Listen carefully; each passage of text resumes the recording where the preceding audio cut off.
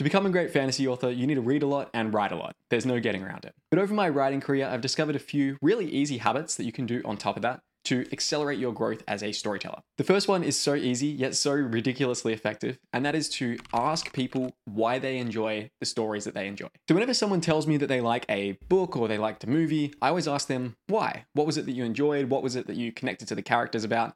And I always find new insights into the sort of psychology of story from this process. So for example, the other night I was at a Halloween party. I was dressed up as my man Tom Cruise from Maverick. Such a good film, such a good film. And it obviously led to a lot of conversations with people about that movie and about how amazing it was. And I was just asking people, why did you enjoy it so much? What were the scenes that really stood out to you? Why did you find this character enjoyable? And obviously you don't need to go super psycho with this. You don't need to be like probing extremely deeply into why people, are liking these things if they're not up for the story discussions, although I often do tend to go down that path. But it's just simply about approaching life with the mindset of understanding the psychology of why some stories resonate with people and why others don't. This leads really neatly into the next non-writing habit that will improve your fantasy storytelling, and it is to note one storytelling lesson from every movie you watch. So I realized a while back that I probably watch more movies than books that I read. Simply because a book is, usually 8 to 10 hours of reading. And while I still read a lot, I probably read, 40 to 50 books a year. I do tend to end up watching more movies. And something that I realized was that if I simply just noted down one storytelling lesson from every movie that I watched, by the end of a year, there'll maybe be close to 100 lessons that I could be pulling out from all these different movies. And what this is really doing is it's speeding up your learning loop. So it's one thing to just watch a film and just sort of passively enjoy it. And while I am watching films, I'm not necessarily sitting there with my writer brain on, trying to deconstruct it. I want to enjoy it. I want to experience it as a viewer. But as soon as the movie's over, I do like to reflect on it and ask myself, first of all, what would I give that movie out of a 10? And then second of all, what is something I can learn from it that I can apply to my own writing? And when you can do this, you'll quickly develop a much faster feedback loop to improve your own fantasy stories. So originally I did this process in a big old Google document where I just listed out movies and I put down one writing lesson for each of them. Very quickly, I realized that there were some movies that I was writing, 2 or 3 or sometimes 5 different writing lessons from. So I actually moved it over to a Notion database, which is what I use today. So for example, the other night I saw The Killer, the new David Fincher film with my friend Johnny. And here is me sort of inputting that movie into the database and putting down the main writing lessons that I learned from it.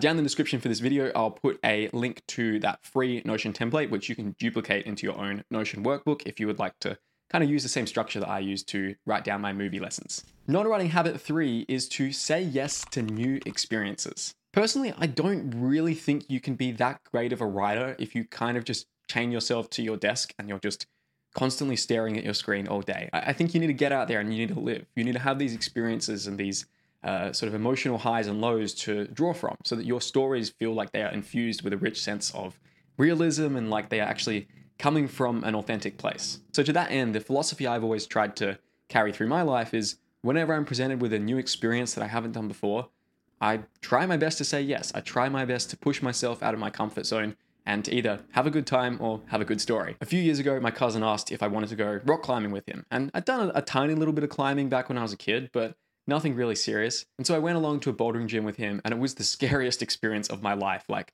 climbing, 2 or 3 meters above the ground and then falling off these walls and landing on these crash mats. It was absolutely terrifying. And there were so many points in that experience where I thought, I only have to get through this session and then I will never do bouldering again. But I kind of kept going back every, month or so with him, mostly just to hang out. And then I gradually became obsessed with the sport. Nowadays, I go bouldering 2 or 3 times a week. And now I would consider it such an important part of my sort of mental health toolkit for de-stressing, for relaxing, and just the physical problem-solving aspect of bouldering is so much fun and incredibly rewarding. And then from a writing perspective, when you say yes to a new experience like this and you become very obsessed with something, as I have done with bouldering, then you can start drawing some truths and some details from that into your story. So for example, in Kingdom of Dragons, which is my latest fantasy book, there is a scene where the main character, Rovan, has to climb up this massive palace. And the realism that I feel I was able to infuse in that scene was directly as a result of becoming quite a competent rock climber over the past few years. And that realism would not have been possible if I hadn't have said yes to that new experience of going and trying out this thing, which has now become a massive hobby, probably one of the biggest hobbies I have outside of my writing. And it also leads into the next non-writing habit, which is to chase physical excellence. So to perform at a top mental level as a writer, you need to be thinking about the fact that your brain is housed within a physical form. It's housed within your body. So if you are not hitting the basics of diet, sleep, and exercise, then you're not really going to be approaching your writing from a state of maximum focus or maximum energy. So as much as possible, you have to hit those basics. And I know this is something that gets talked about all the time, but I think it's really important to always be asking yourself, am I executing at a 10 out of 10 on my sleep and my diet and my exercise?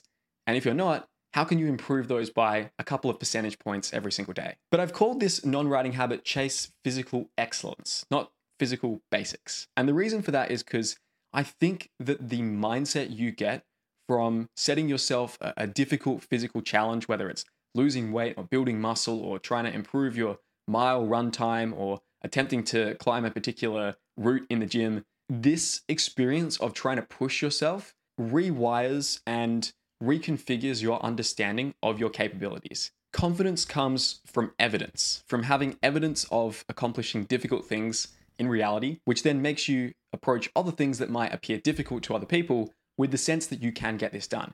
And writing a book is a hugely difficult feat. You know, the idea of putting down 80,000 words, 100,000 words on paper, whatever it is, and then having to edit it, and then having to try to get it published, and then having to try to get people reading it, all of this is a very daunting process. But I think that if you build confidence through chasing physical excellence in your life, and that can mean a lot of different things for whatever it is to you, right? Like if you are in a position where physical excellence is simply just going for like a 10 or 20-minute walk every day, that's great. If you're in a position where physical excellence is, you know, just trying to absolutely destroy yourself in the gym and trying to absolutely hit, you know, new PRs every single time you go there, that's awesome as well. For me personally, I think that every time I've been on a long run and when I've been pushing myself to get through it, the sort of endurance and the mental clarity that comes through that process, it is such a direct map to the writing experience, to being in that writing session where you are, you know, 500 words in and you're feeling, oh, maybe I've done enough for the day. Maybe I should kind of get out of here. But then you push yourself and you break through a wall and you discover new insights into your character and you kind of get into that flow state. And then you look up and you've written 2,000 words for the day. Obviously, you don't need to be pushing yourself physically to reach that, but I can't help but think that there is a strong correlation between the two. And then our non-writing habit number 5 is to follow your own curiosities. If you want to be writing original fantasy stories, then you need to be an original person. You need to have a combination of passions and curiosity and influences that no one else does on the planet. And the way that I think you create that is by just following whatever you're curious about, even if it doesn't feel like it makes sense or doesn't fit into some grand vision of your life. So for example, right now, you know, when it comes to my reading, I'm reading a Western by Royal Harding, who's actually one of my story coaching clients. Royal Harding is a pen name for him. I'm also reading a book on the history of work, kind of stepping through everything about humanity's relationship to work, all the way from like bacteria and agriculture and hunter-gatherer societies, all the way through to like, you know, the modern kind of commercial landscape. And then I'm also reading a book on the history of text adventures games. So 50 years of text adventures by Aaron A. Reed.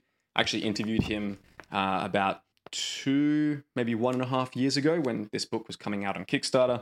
And these are like such a wide variety of influences, and you would look at them and go like, this is kind of random. You've got a nonfiction book here, you've got a history book here, you've got a Western here. But I actually think it's just about, you know, pursuing whatever interests you, even if you don't feel like it's super relevant to the situation you're in or the fantasy story that you're writing. And if you look on the bookshelf behind me, it's not just fantasy books up there, even though I am a fantasy author. There are, you know, memoirs, there are business books, there are nonfiction, you know, history books in there, there are sci-fi books, there are classics in there. There's a huge range of stuff, and it just comes down to trying to read as widely as possible, trying to have as many influences as I possibly can.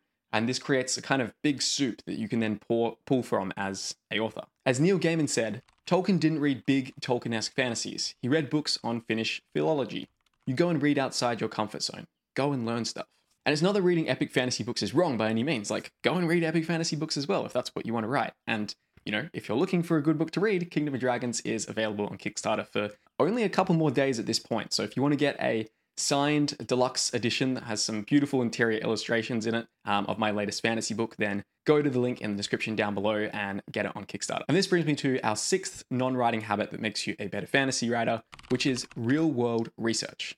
So, for example, a few weeks ago, I got this sword here to make some cool thumbnail photos for my YouTube videos.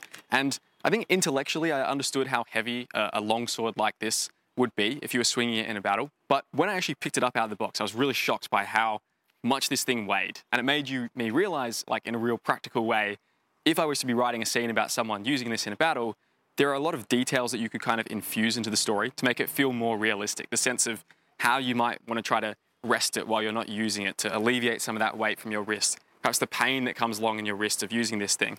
Or even thinking about the importance of this pommel here at the end to provide a bit of a counterweight from the sword. So, as much as possible when you're writing your fantasy books, you want to be like doing practical research about the scenes you're trying to write. Obviously, not all of us can fly on a dragon or kind of be transported back to medieval times, but if there's something you can do to somewhat simulate the experience that your characters will be going through, it's always worthwhile pursuing those opportunities just to give yourself that little bit of extra realism and to give yourself a few more specific details that you can use to convince readers that you are an absolute authority on this world and that it is not just this facade or this cutout that's in the background of your story, but it is something that is really well thought out and has a lot of depth and realism to it. And then the final non-writing habit that makes you a better fantasy writer, and perhaps the most important one out of everything on this list, is the practice of amor fati, which is a Stoic saying coming from the writings of people like Marcus Aurelius and other great Stoic thinkers about loving fate. That's what amor fati means. It means love fate.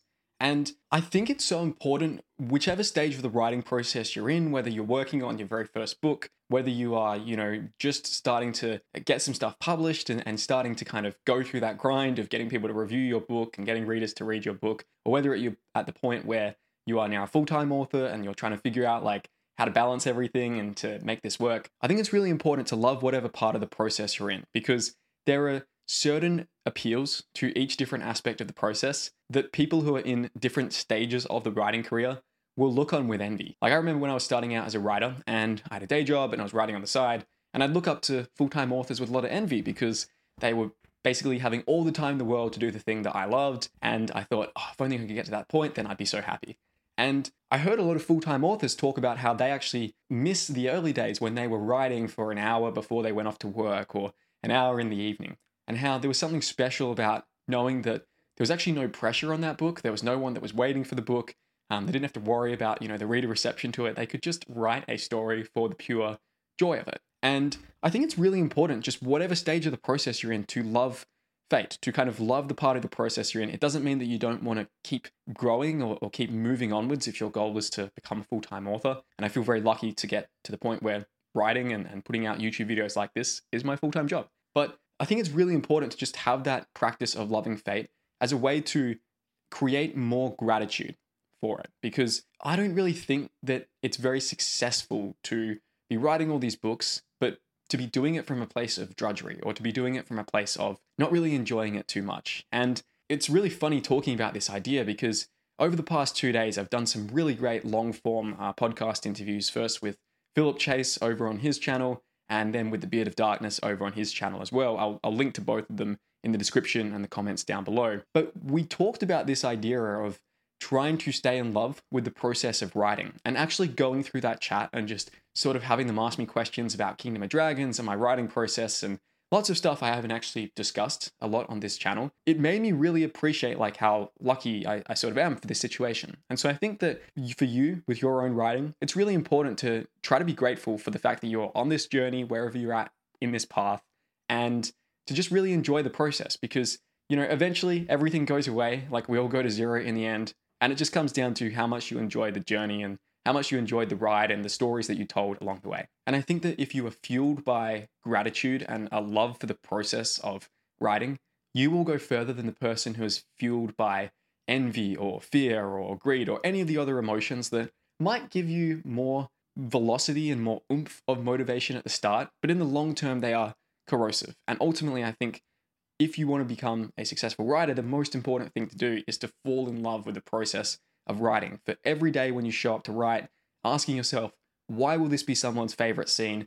Why am I going to have such a good time writing this? And If you can string those days together on a consistent basis, then the writing process just feels like an absolute magical joy. And if you're wanting to take your writing habits to the next level, then you might want to check out my Easy Writing Habits course. It'll teach you how to form an effortless novel writing habit that makes it easy to finish your first drafts over the course of a couple of months. And it condenses everything I've learned from my own writing career of producing over 1 million words, which has resulted in several published books and also a video game. The course has seen some incredible results for the students who've gone through it so far. I'm really proud in particular of Josiah, who before he started the course, he'd written about 9,000 words of his book in 2 years, and within 2 months of completing the course, he had now written 60,000 words of that novel. And his book is now over 100,000 words. He messaged me the other day to let me know, and it's nearing the completion, which is really, really exciting. Two of my most favorite lessons are the doubling your word counts lessons and the science of habit formation. If you're on the fence and you're serious about writing, go for it. This is someone who has really taken a serious thought at what would you tell yourself 10 years ago when you first started this? And he turned it into a videos in a course for people to enjoy and to learn from the things he had to learn over his 10-year career. And if you're just starting out, this is a boon. So go to easywritinghabits.com to enroll in the course, and I'll see you on the inside. Keep writing and keep striving.